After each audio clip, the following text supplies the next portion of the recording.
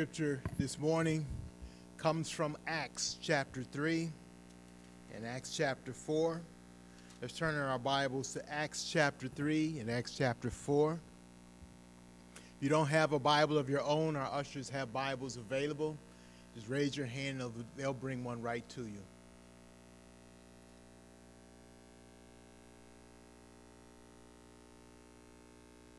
Let's all stand in respect to the reading of God's holy word.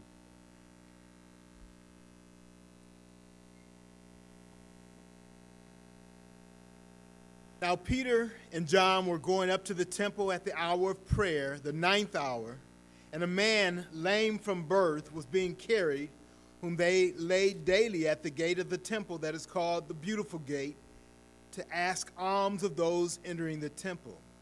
Seeing Peter and John about to go into the temple, he asked to receive alms. And Peter directed his gaze at him, as did John, and said, "Look at us." And he fixed his attention on them, expecting to receive something from them. But Peter said, "I have no silver and gold, but what I do have I give to you. In the name of Jesus Christ of Nazareth, rise up and walk." And he took him by the right hand and raised him up. And immediately his feet and ankles were made strong. And leaping up, he stood and began to walk, and entered the temple with them, walking and leaping and praising God.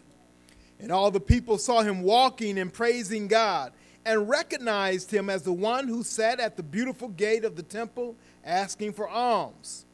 And they were filled with wonder and amazement at what had happened to him. While he clung to Peter and John, all the people, utterly astounded, ran together to them in the portico called Solomon's.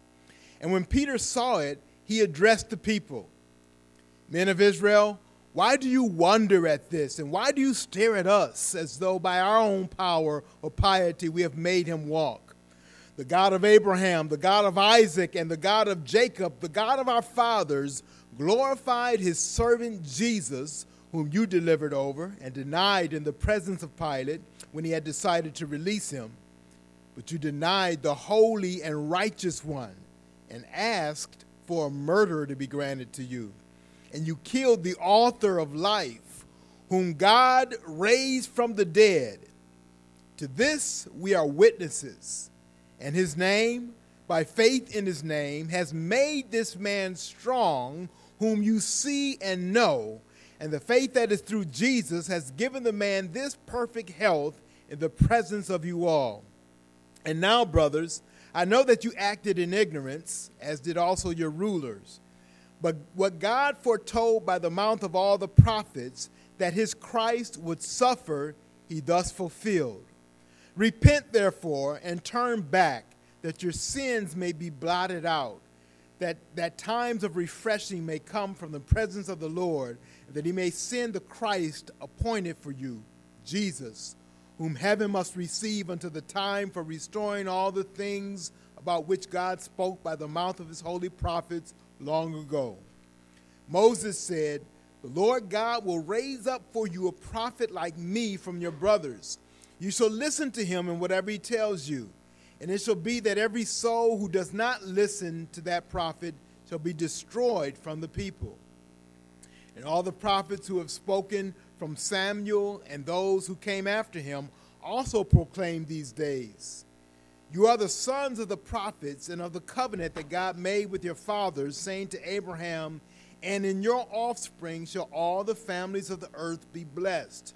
God, having raised up his servant, sent him to you first, to bless you by turning every one of you from your wickedness. And as they were speaking to the people, the priest and the captain of the temple and the Sadducees came upon them, greatly annoyed because they were teaching the people and proclaiming in Jesus the resurrection from the dead. And they arrested them and put them in custody until the next day, for it was already evening. But many of those who had heard the word believed, and the number of the men came to about 5,000. On the next day, their rulers and elders and scribes gathered together in Jerusalem with Annas the high priest, and Caiaphas, and John, and Alexander, and all who were of the high priestly family. And when they had set them in the midst, they inquired, "By what power or by what name did you do this?" Then Peter, filled with the Holy Spirit, said to them, "Rulers of the people and elders, if we are being examined today concerning a good deed done to a crippled man, by what means this man has been healed, let it be known to all of you and to all the people of Israel that by the name of Jesus Christ of Nazareth, whom you crucified, whom God raised from the dead, by him this man is standing before you well. This Jesus is the stone that was rejected by you, the builders, which has become the cornerstone. And there is salvation in no one else, for there is no other name under heaven given among men by which we must be saved." Now when they saw the boldness of Peter and John and perceived that they were uneducated common men, they were astonished, and they recognized that they had been with Jesus. But seeing the man who was healed standing beside them, they had nothing to say in opposition.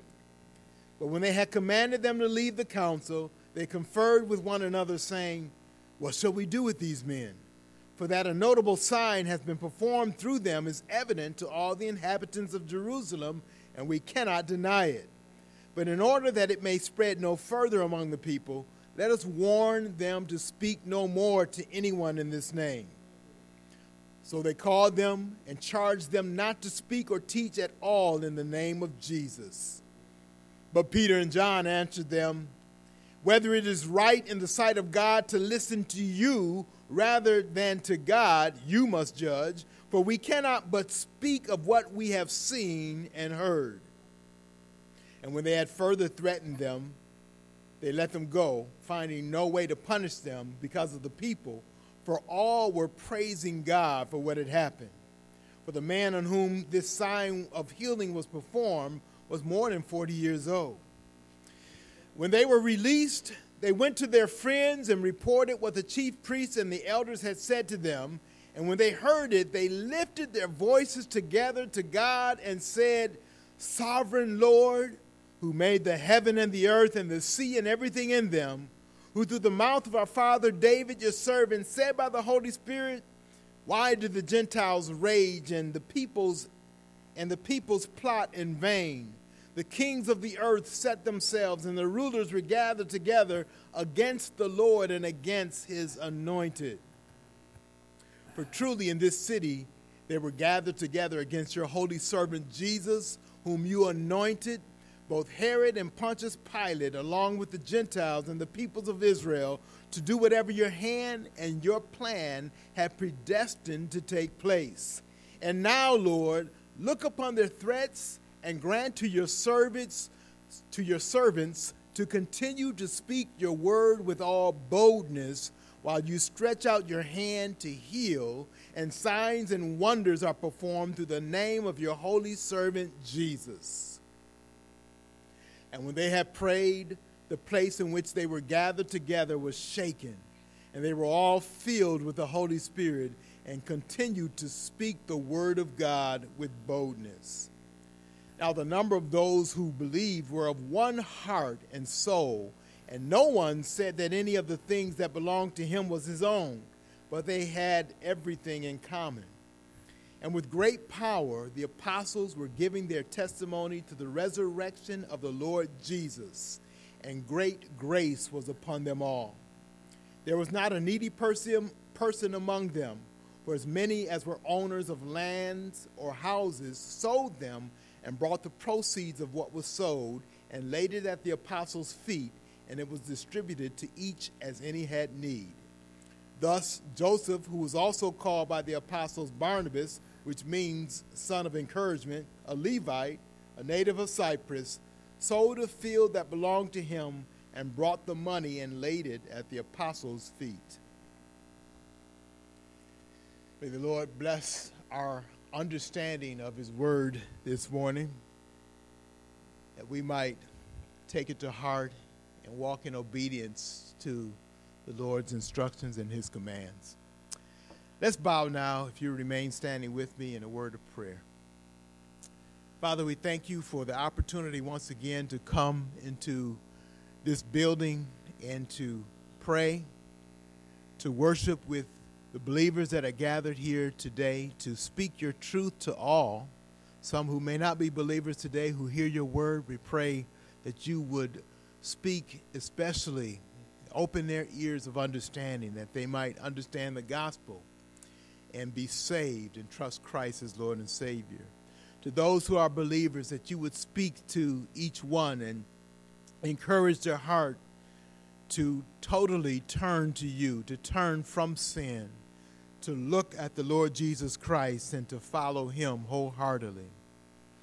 We pray, Lord, for a group of believers that are among this group who aren't here today, who are, we think of Sister Beverly, who right now at this moment may be going through an operation. We pray that you would be with the surgeons. We pray that you would bring calm and peace to Charles, to Charmone, to Lawrence, to all of her family.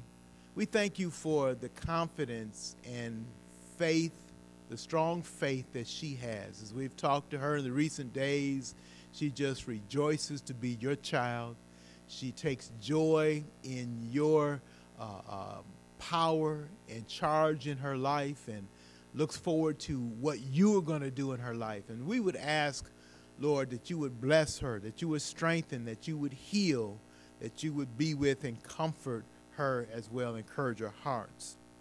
Lord, we rejoice today to have in our midst Sister Lola Spears, and that you allowed her to be with us today. And I know that is a great endeavor on her part, Lord. We know, Lord, that she is suffering from cancer. We know that that is a word that we hate to use in this culture, knowing how dominating it has been as a disease that brings destruction to our bodies. And yet, Lord, we hold her in prayer to you, thanking you, Lord, first of all, that she trusts in you, that she recognizes you as her Savior. Her faith is in you. Her faith is strong. She desires, Lord, that her family would hear and see that faith and testimony and trust you in a like manner. And we pray for that as well. We also pray, Lord, not just for her testimony, but for her healing. Praying, Lord, that you would sustain, that you would watch over, that you would protect, and you would bless, and that you would heal. So, Lord, we pray also for Sister Minnie Kathy and that same situation in her life, Lord. She's under a very serious medical condition. We would pray for her deliverance from that, Lord. She seeks daily, she has a daily need to have medical care each and every day. And we just pray on her behalf. We thank you for her faith. We thank you, Lord, for her strong desire to see her family, especially her children, grandchildren, and great-grandchildren, to follow the faith that she has and to trust you. And, Lord, we pray for that as well. We pray for her testimony in that regard. And we thank you for her family being even here today, and part of that family just being faithful to serve you here in our Sunday school and in our church. So, Lord, we pray for your healing in her body as well, Lord. We know that you are able, and there's nothing too hard for you.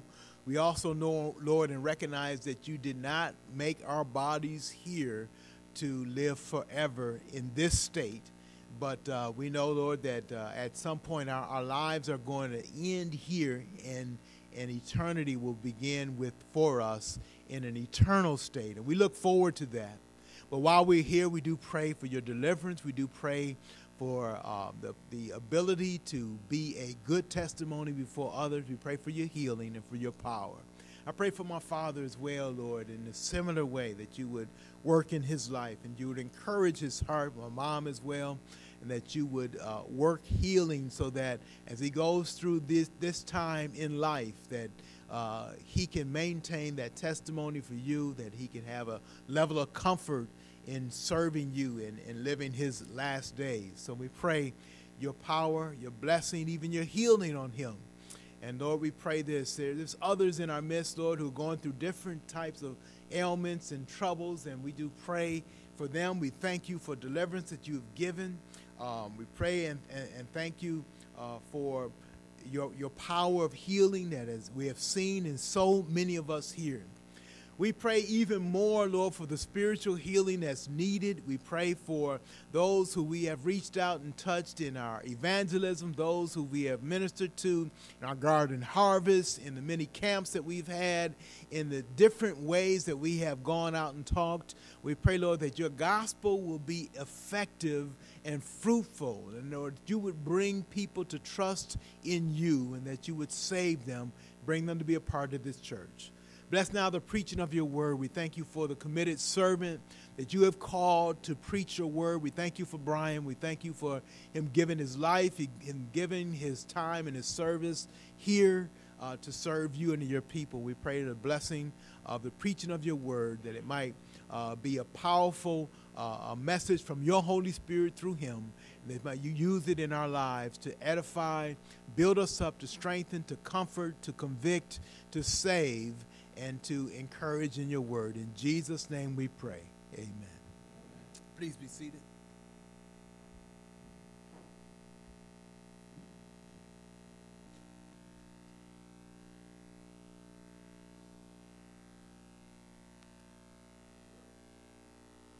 Amen. Our God is an awesome God, isn't he?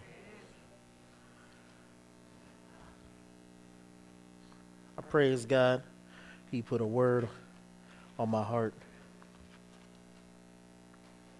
And it is about him being awesome.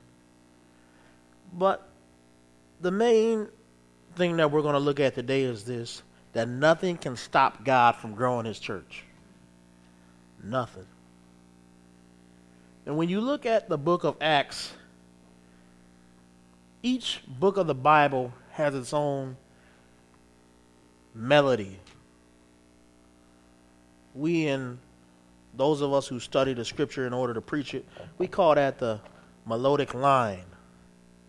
But it is the melody that flows through the book that decides what that book is. Each book is like a song. And while there might be different chapters, right, you might have a little solo of this, you might have a verse here, you might have a chorus there, but in the end, you think of a song, you think of how that song's central theme is, right?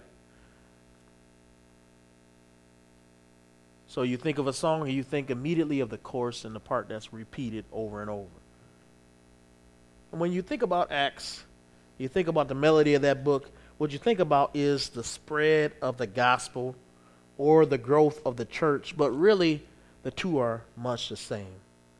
Because a church is a group of people that's dedicated to believing and spreading the gospel. The church is universal. It is all the people who believe in Jesus Christ. And the gospel is the truth about judgment and salvation that brings about the growth of the church. And so you can't have the gospel without the church, and you can't have the church without the gospel. And so the spread of the gospel throughout the world is also the growth of the church throughout the world. And in chapter 3, when you read chapter 3, you can't help but see that there's this miracle that happens when Peter brings up this guy who can't even walk, never walked, right? He never walked from birth. It's not like he broke his leg and it didn't heal right. He was one of those people who was like his legs were dead. He had legs. They just didn't work. He was somebody who would diligently beg at the same place in the same time so that people kind of knew who he was. And so one day Peter and John go up there and they're going up to worship and they say, hey man, we don't got any money to give you. And I know at that point he had to be a little disappointed. Like, why did you call out to me if you don't have anything to give me? But Peter says that just to bring a contrast between what they can't give to what they can give. And so in that moment of, why are you even reaching out to me? Peter says, but what I do have, I give to you. In the name of Jesus Christ, rise up and walk. And this man not only walked, he started jumping and leaping. because he wasn't the same anymore. I believe that not only had his body been healed, but his spirit had been healed. Because what made him try to get up? It was only faith that the name of Jesus actually meant something. So this man was saved by the gospel before he was healed by the name of Jesus. And after he was healed, he sprung up. And so we see a miracle that spreads the truth of the gospel. Because all these people now gather around because this miracle has happened. And we look at this miracle and we say, man, we need miracles like this. But at the same time, that's a rebuke of the people that we see that they need miracles. Miracles are necessary, kind of like, when somebody's about to die. Is that called a defibrillator? You put the electronic charges on them. That's what it's called. And you put the little shock on them. That's not necessary for the living. It's necessary for those that are about to die. And so miracles are necessary like a defibrillator. It's necessary for the dying, not the healthy. But it created an audience for a gospel-filled sermon that Peter delivered. And Peter didn't hold back any punches because he was preaching the gospel. And the gospel is about sin. The gospel is about judgment. And the gospel is about salvation in that order. I always despair when I see these preachers who think they can talk about Jesus, but they don't talk about sin. And let me tell you, you can't preach the gospel without teaching about how man is hopelessly lost in sin. How sin is the enemy that we can't beat on our own. The Bible talks about even our understanding is darkened. Even our hearts are deceitful and desperately wicked. Even our bodies are corrupted. Even creation is crawling out for God to redeem it. There is nothing that we can see that is in us that is good. The Bible says there's no one good, no, not one. All have sinned and fallen short of the glory of God. So when we see in the Bible a mention of our condition, it is hopeless. And until we preach a gospel that the condition of the world is hopeless, they will not look upwards to God for hope. And because of sin, God in his utter righteousness will not pass over sin. He will not endure sin long. He is not patient with sin. He has put a place. He has set a time where he will put an end to all sin. And there's only one hope, that's Christ. Not ourselves. We can't work harder because our righteousness is as filthy rags to God. No, we can only hope that Christ's righteousness can be substituted for our righteousness. That's the gospel. But the main body of what we're going to look at is in Acts 4. After they have been preaching, here comes the Sadducees and their army marching in. And you can tell by the way they marched in that it wasn't like this was an accident, right? They had been waiting, lying in wait to stop these people. And why were they lying in wait? Because immediately, as soon as they heard that in Jesus there's resurrection of the dead, they got all uptight.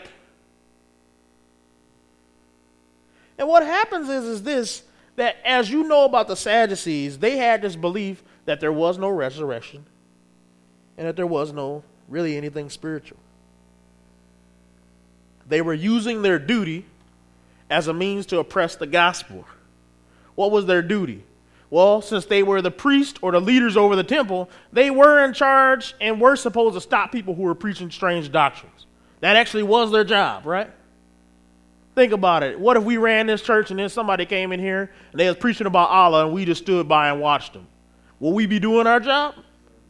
No, right? So if somebody come in here and start teaching and we don't know who they are, it is our job to check them out and see what they're doing, right?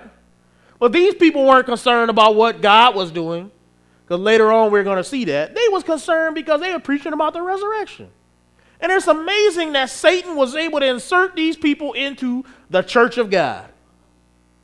Because if you think about it, the fact that they didn't even believe in no resurrection is already something that should have disqualified them right there. That they didn't even believe that God could restore from the dead. So then why are they in the church?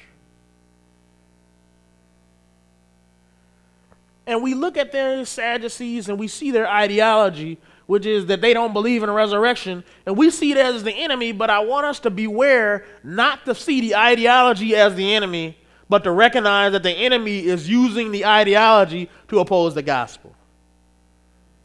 Let me tell you this, a Christian. When you go to school, you will see false ideologies. There will be evolution being taught in our schools. And you can go to an abortion clinic and you can see a false ideology that says that what is being killed is not a human being. And that there's nothing wrong in killing that. And when you go out on our streets, you can see a false ideology that somebody who can do drugs, there's nothing wrong with that. And you can go to our jails and you can see a false ideology. And there's no place in society that you can't go where you can't see some false ideology, whether that be socialism, whether that be communism, whether that be liberalism, whatever you want to call it. In the end, it's a mode of thinking that opposes God, but that's just the puppet. Look at the puppet master.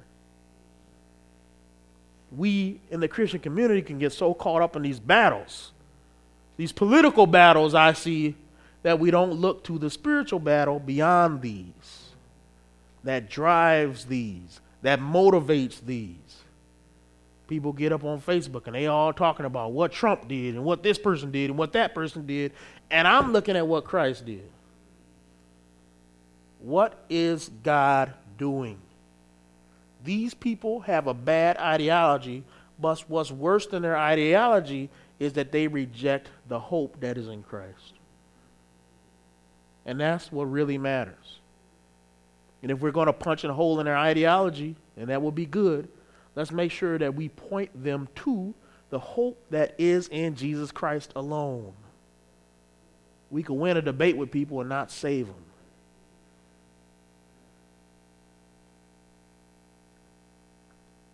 And so these people decide to arrest the apostles. But you know what? Paul said this: I'm suffering because of the gospel, but the gospel can't be chained. I kind of look forward to the day, and I'm kind of afraid of the day when I can stand up before you and say, the police threatened me for preaching the gospel, but the truth can't be threatened. I was arrested the other day for preaching on the corner, but the gospel can't be arrested.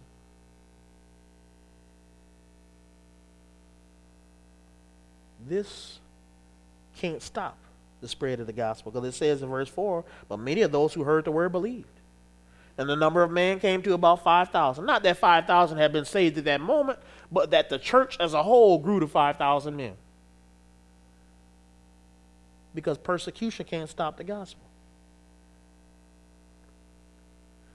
In fact, if you look at verse 5 through 12, you see that opposition actually spreads the gospel. Verse 5, on the next day, the rulers and elders and scribes gathered together in Jerusalem. And when they had set them in their midst, they inquired, by what power, by what name did you do this? In their attempt to corner the apostles, they set them up with an alley-oop. You can't ask for a better question to explain what's the gospel. Right? And that's what opposition does oftentimes. Opposition oftentimes gives us the platform that we can use to preach the gospel truth. So these people trying to set them up, trying to threaten them. Man, what gives you a right to do that? Praise God they asked that question. Because now Peter gets the answer.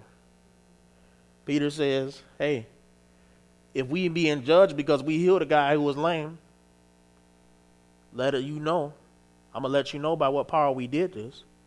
In other words, he kind of giving them a little bit of elbow there and say, hey, I guess we're guilty of healing somebody. But since we are guilty, let me tell you how we did it. It was the name of Jesus that did it. What does he mean by the name of Jesus? I think about my brother. My brother is a police officer. When he go up to somebody's house, he don't say, in the name of Jeremy, open up. He says, police! We got a warrant out for your arrest. Open the door. And what is he saying when he say we got a warrant? Or what is he saying when he say we got police? We're the police. He's saying, in the name of the law, which I have the power to enforce, open the door. I also have the power to enforce the law, which means I can break down the door. Come out. You under arrest. Now, when we look at that power of the name, what it means is the authority, right? In whose name are they coming? Whoever signed the warrant. The judge said, hey, we can arrest you. It is not against your legal right that we arrest you. In fact, we are well within our rights to arrest you. But the name of Jesus is not something that is meant to be said lightly.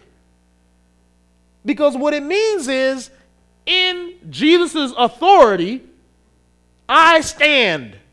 You can consider me right now Jesus. Now that's a powerful statement.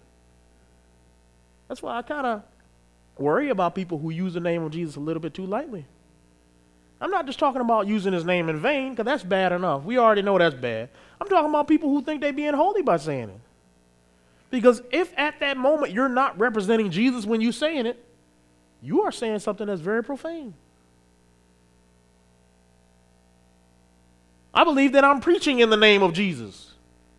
But that means that's a high standard to which I must preach. I must preach the words that Jesus wants me to say. And if Jesus is preaching before you, you must obey because God is preaching. And that's a heavy burden. That's why we say to a demon, in the name of Jesus, leave. And what we're saying is, Jesus said leave.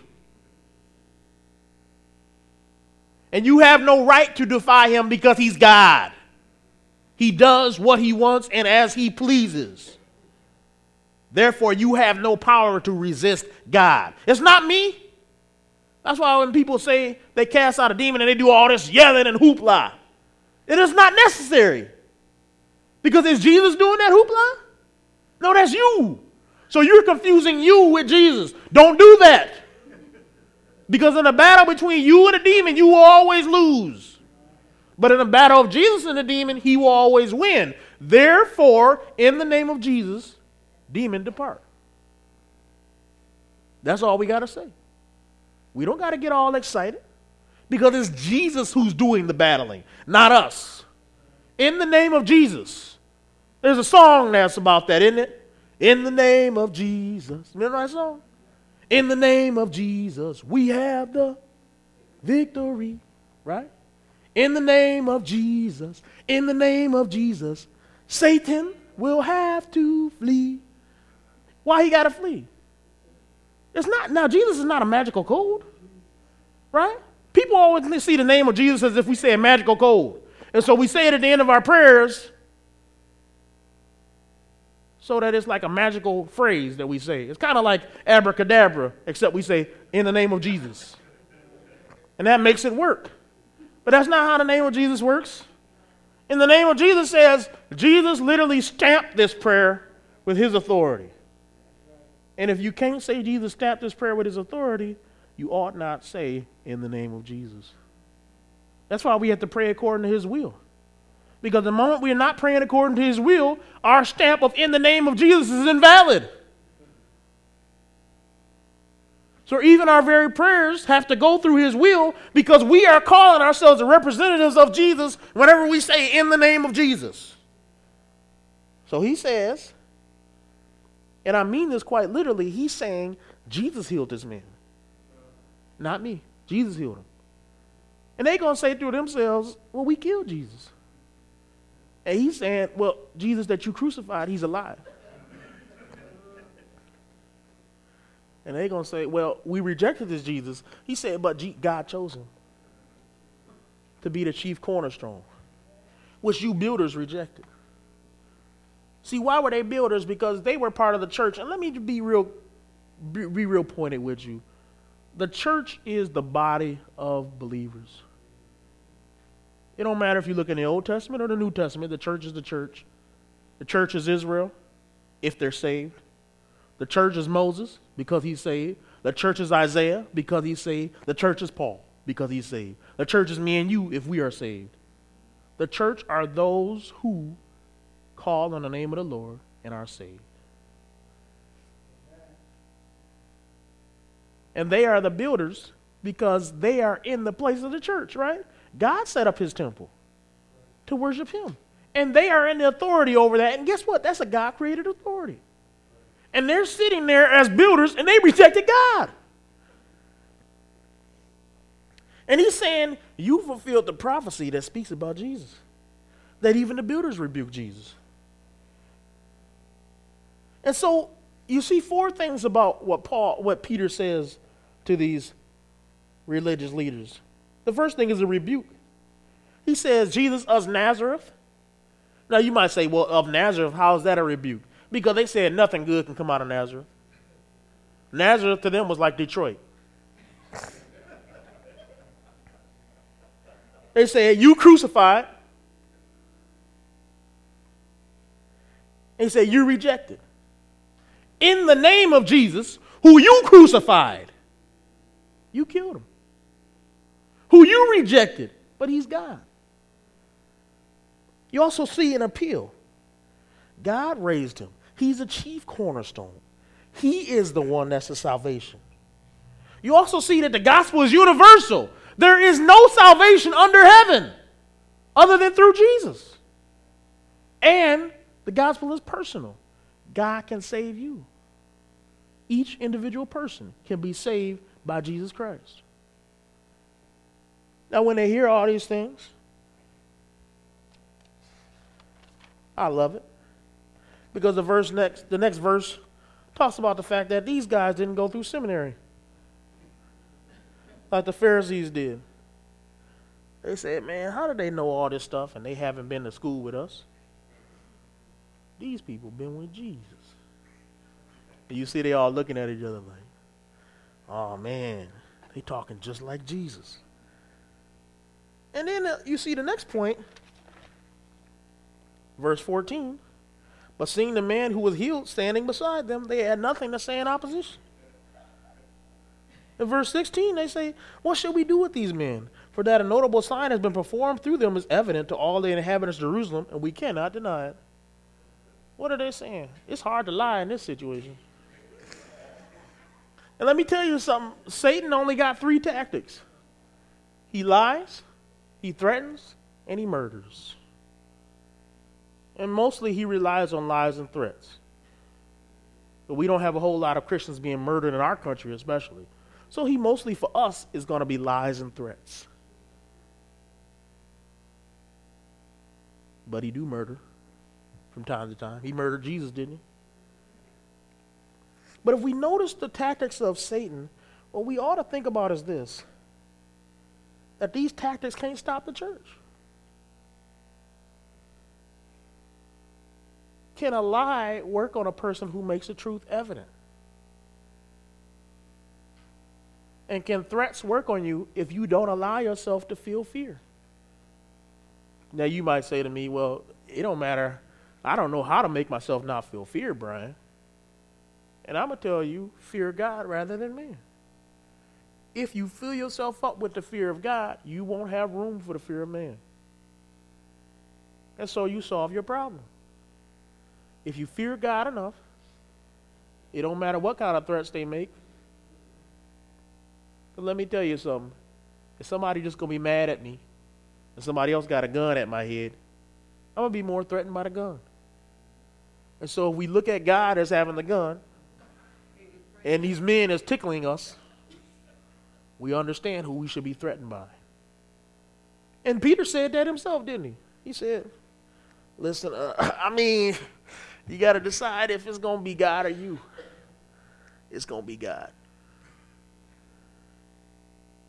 And they had to accept that. But I think another thing we need to think about is this. People who only care about what men think don't have any authority over us. They were so worried about what the people thought. But Peter and John was worried about what God thought. And they don't have any authority over us. When we go out and we get in battles on Facebook or whatever, and somebody is trying to make us look bad because we are against homosexual marriage, or we are standing against sin, or we are telling people that they're going to hell. You so judgmental. Okay, yeah, so what? I care about what God thinks, not about what man thinks. So what? I don't get no likes for saying the truth. It's still the truth. I'm telling you, the best way to get likes is to be on Facebook is to say something so stupid that it's unbelievable. Then you'll get 1,000 likes. But you tell somebody that Jesus saves, barely a comment. And that's all right. Because I'm worried about whether God is clicking his like button. Not whether a whole bunch of people I don't even know is clicking the like button. So it says, one of the things that we see from this section is this: the gospel forces people to recognize the master. Right? But then in the next section, you see this. When they were released, they went to their friends and reported what the chief priests and the elders had said to them. And when they heard it, they lifted their voices together and said, "Sovereign Lord." Now, sovereignty is the belief that God has an absolute control of the world, that nothing escapes him, that whatever happens is something that he has both willed and allowed to happen, but it will ultimately be for our good. That's sovereignty.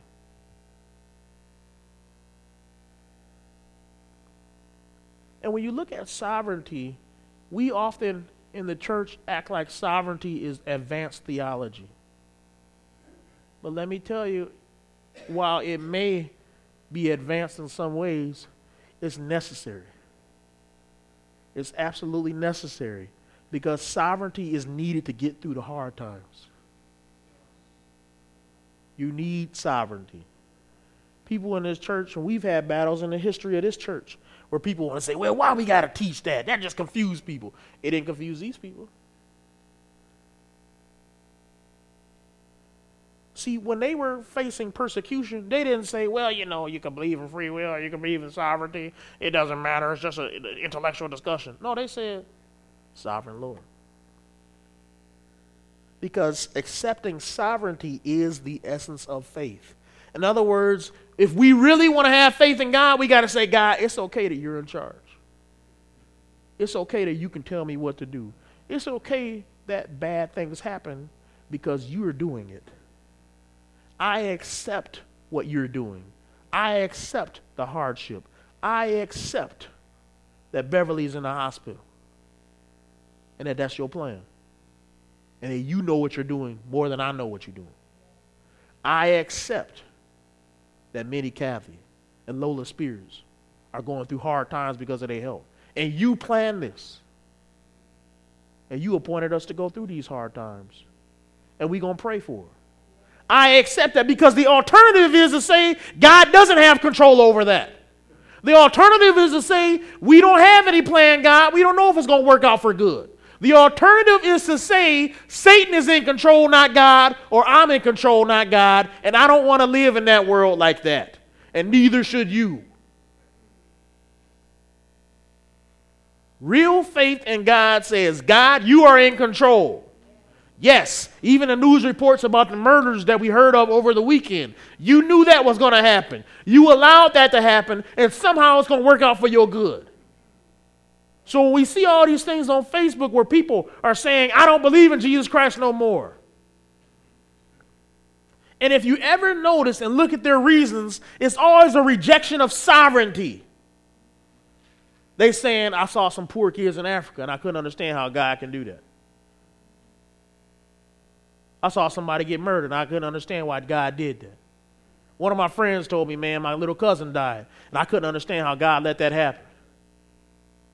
And I got to challenge people like that and say this: whether we understand it or not, Is God wiser than us or not?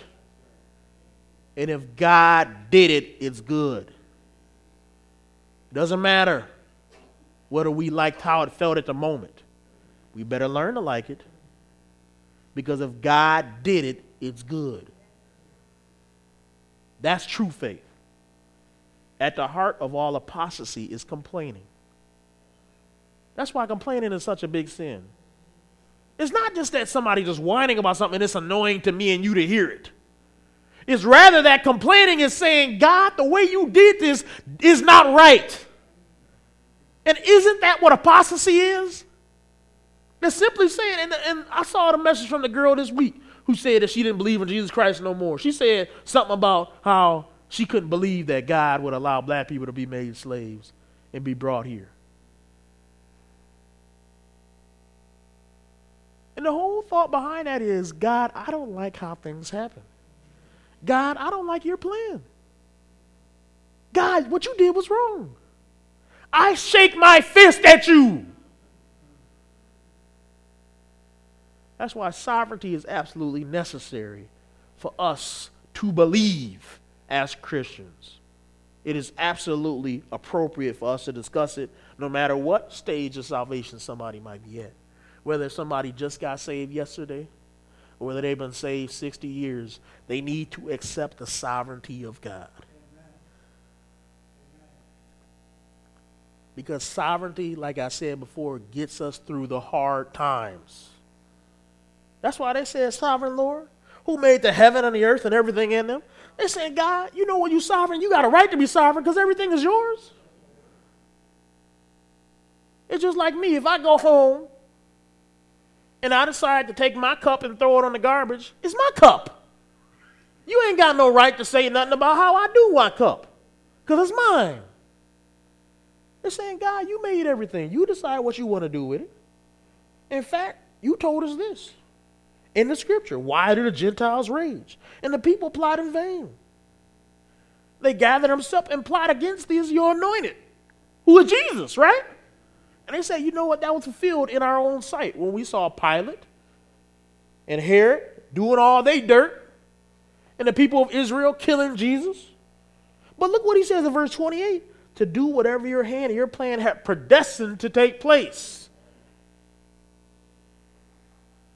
Now I'm amazed. In some ways it's amazing and in some ways it's not. What did they pray for? Did they pray for escape? Or did they pray for the power to fight? See, I believe too often we sitting here praying to fight. Praying to escape, not to fight. And it's amazing to me that we can even pray that because in my mind, it's like God built a boxing ring. And God trained you how to jab and how to punch. And God made some boxing gloves for you. And God rang the bell signaling the start of the fight. And in round 3, you prayed that the fight didn't exist. You think God is going to answer that? If he already built the boxing ring, gave you the boxing gloves, gave you an opponent, why would he therefore say the fight shouldn't happen? He's going to say no to that. He's going to say knock him out.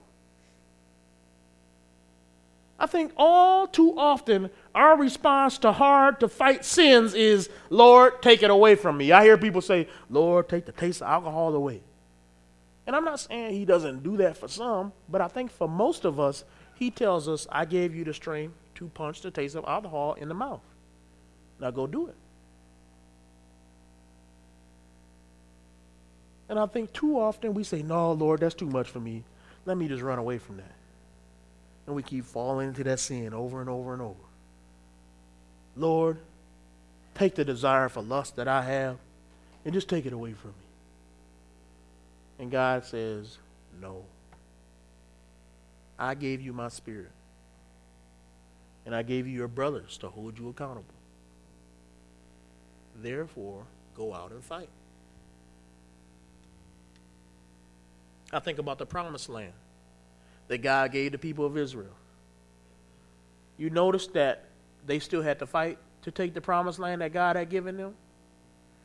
He didn't say, I gave you the promised land, and then all the people, they just going to move out tomorrow. Just give them an eviction notice, and they're going to be gone. and then you ain't got to worry. No, he said, go out and fight. Get your armed forces, go out there and defeat the enemy. And I believe that's what he's saying to us today, Christians. He's saying to us today, stop the whining. Accept my sovereignty. I have appointed this opponent for you. Now fight him and defeat him. And the prayer was answered. But I believe this, that anytime we pray for God's strength to do what he's already called us to do, he will always answer yes. Always. I believe that that is a prayer that will always be answered yes. If you are a father today and you ask for God's strength to be a good father, God will say yes to that prayer. And if you ask for the wisdom to be a good father, God will say yes to that prayer. If you have a job and God gave you that job and you say, God, help me to be a good testimony in that job, God will give you the strength to do that. Now, if you pray and say, God, help no opportunities arise where I have to have a good testimony, that will never be answered. Because you're basically saying, I don't want to display the power of God in my life. Now in verse 32 he says this. Now the full number of those who believed were of one heart and soul. And no one said that any of the things that belonged to him was his own. They had everything in common.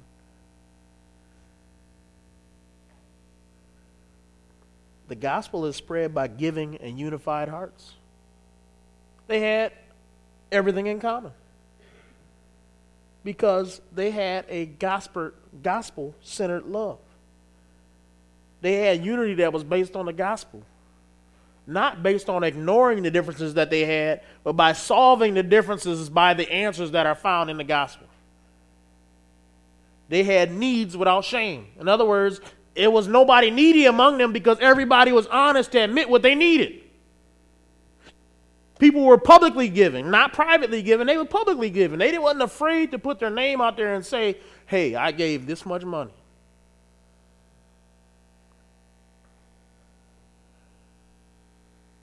There was no abuse of wants. Nobody was going to the people and say, hey, you know, Barnabas, I know you got some land. I kind of want to buy a DVD player. Help a brother out. That wasn't happening because they was worried about their needs, not their wants. There was no defrauding because people were being honest about what they could and what they couldn't do. Let me tell you this, Christians. I'm glad that we got a van for the church. But in some ways, I'm afraid that people are going to try to not use the abilities that God had given them to get everywhere else to church. People find a way to get to the store. People find a way to get to their house. People find a way to get to their work. But then magically, they don't have no way to get to church. And they need somebody else to come and put them in. And they don't have, seems like to me, like a lot of times they forget to say thank you. Oftentimes, they are not ones who give. And then I look back in the gospel truth and I see people here who go into church after they're being threatened by the political forces there. And I got to say to myself, we're not as faithful as we could be. I'm not saying we don't use a church van, but what I'm saying is this. We need to do what's in our power to do. Do that first, and then let God add on. Let me tell you this.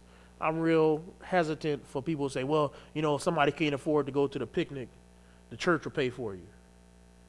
Tell me what you can give first. Because I believe a lot of people in here have cell phone bills. A lot of people in here got cable bills. A lot of people in here got PlayStation Network bills. And Netflix bills. And internet bills. And go to McDonald's. And go to Burger King. And go to YMCA. And since we have all these other luxuries and then we get that church picnic, it's $25. I can't afford that. And I got to say to these people, man, come on now. That's why I don't really believe when people say that. I believe that'd be a lie said in church, boy. I tell you. I'll be ready to get them like chapter 5, Ananias and Sapphira. But that's for tonight. I'll be ready to say it. But you know, the pastor stopped me because he's wiser than me. But I'll be wanting to say it. Praise God. But I will say this. If you can't do what is required of you, still give something. I don't believe that you should give nothing. If you got $2 in your pocket, give that $2. Do and let God add to what you have done. But don't say, well, since I don't have enough, I'm not giving anything. That is the wrong attitude. And I believe that attitude is nowhere accepted in Scripture. But I think it all started with Barnabas about this giving. Look at here, it says in verse 36, thus Barnabas, who was also called by the apostles, Joseph, who was also called by the apostles Barnabas, which means son of encouragement, a Levite, a native of Cyprus, sowed a field. In other words, this was all sparked by one dude. One guy who was named Joseph, who the apostles found so encouraging, they changed his name. They literally changed his name from Joseph to say, man, look, come on over here, encouragement. That's what they called him. They said, son of encouragement, get over here, man. And that's his name through the rest of the book of Acts. You never see him called Joseph again. And the whole thought behind that is this. All it takes is one act of giving to set the fire for the hearts of the people in the church. Let me end all this to say this. You see a progression in the book of Acts. These people sovereignly trust God to continue his work, even though in chapter 4, they get threatened. And if you ever notice it, the persecution gets worse and worse by the same group of people, right? In chapter 4, they threaten. In chapter 5, they beat the apostles. In chapter 7, they kill Stephen. But this helped to spread the gospel in chapter 8 and 9. This is what I mean when I say God will use any means to spread his gospel. Even, yes, the deaths of his saints. Because he used the death of his son to spread the gospel. To make the gospel even possible. And so we as his servants need to accept hardship for the good of the gospel. The other thing we see is that the gospel can't be stopped. The gospel can't be stopped. In verse 4, they tried to arrest Peter and John, but it says those who believe came to be about 5,000. In verse 13, they had opposed Peter and John, and they said, man, these people would have been with Jesus. Verse 21, they tried to threaten them, but they couldn't do nothing else to him because they saw that the man who had been healed was 40-something years old. In verse 31, they prayed for strength. They say, Sovereign Lord, look at their threats. They can't, but you know what? They can't stop your work. Another thing I notice is for us, we must learn to anticipate Satan's tactics. He's going to lie and he's going to threaten us. And maybe one day he might try to murder us. But that shouldn't stop us. The other thing we got to do is recognize that sovereignty is not advanced theology. We need it to get through the tough times. The third thing we need to do is we need to give. We need to be like Barnabas. And the other thing I think about giving is we shouldn't be afraid to give publicly. Because it is a public act of good that encourages the whole body of believers. I think too often when somebody sins, they sin publicly, and when they do good privately. And I think we all get discouraged over and over, and we don't see nothing good being done. And I think we need to do the opposite. I think when somebody does good, they need to do it as publicly as and be encouraged. It's not, unless they bragging, of course, right? But let's minimize. Sometimes we got to say, well, maybe they is bragging, but let's be encouraged that they're doing something good, right? And we get to see in front of everybody. Did they give? Yeah, they gave. Hey, man, I gave more than my 10% today. Praise God for you, brother. Maybe that'll inspire somebody else to give more than 10%. If you do that, don't be afraid to say that. It's not a sinful brag. It's a brag that inspires people to do good just like you doing good. I read my Bible every day. I don't read my Bible every day. I guess I ought to get up to his level. Be proud of what you are doing that's good and say it publicly. Realize that God always answers a prayer for strength to do what he's called us to do. And don't fight ideologies alone. Recognize the spiritual forces behind them. We don't need to battle Sadduceeism. We need to tell the truth about the gospel that Jesus resurrects from the dead. And then we need to look to Jesus. Look at all the ways that Jesus is called in Acts 3 and 4. He's called God's servant. He's called the holy and righteous one. He's called the author of life. He's called the chosen one. He's called the fulfillment of all prophecy. Look at the works of ministry that Jesus did that we point to in this passage. His death. By his death, he saved us. But he's resurrected. So that means that if we follow in the path of Jesus, we also will be resurrected. And he's alive right now. It's not Peter that healed. It's Jesus that healed. In the name of Jesus means that he's doing the work that we need to do. So let's pray in the name of Jesus. Amen. Dear Lord, we thank you, Lord, that we have your name, that we have your authority, Lord. But help us not to take that lightly. Help us to do things in your name because you told us to do it. Help us to recognize that it's not we who are doing the things that we say in your name, it's you. And that's why it's so powerful. That's why it affects and shakes our souls. I thank you, Lord, for your word going forth, Lord, in the name of you. Because the speaker of that word is not the focus. It's you who says that word that's the focus. And that's why we get encouraged. So I pray that you bless us, Lord. Help us to follow your truth. In your name we pray. Amen.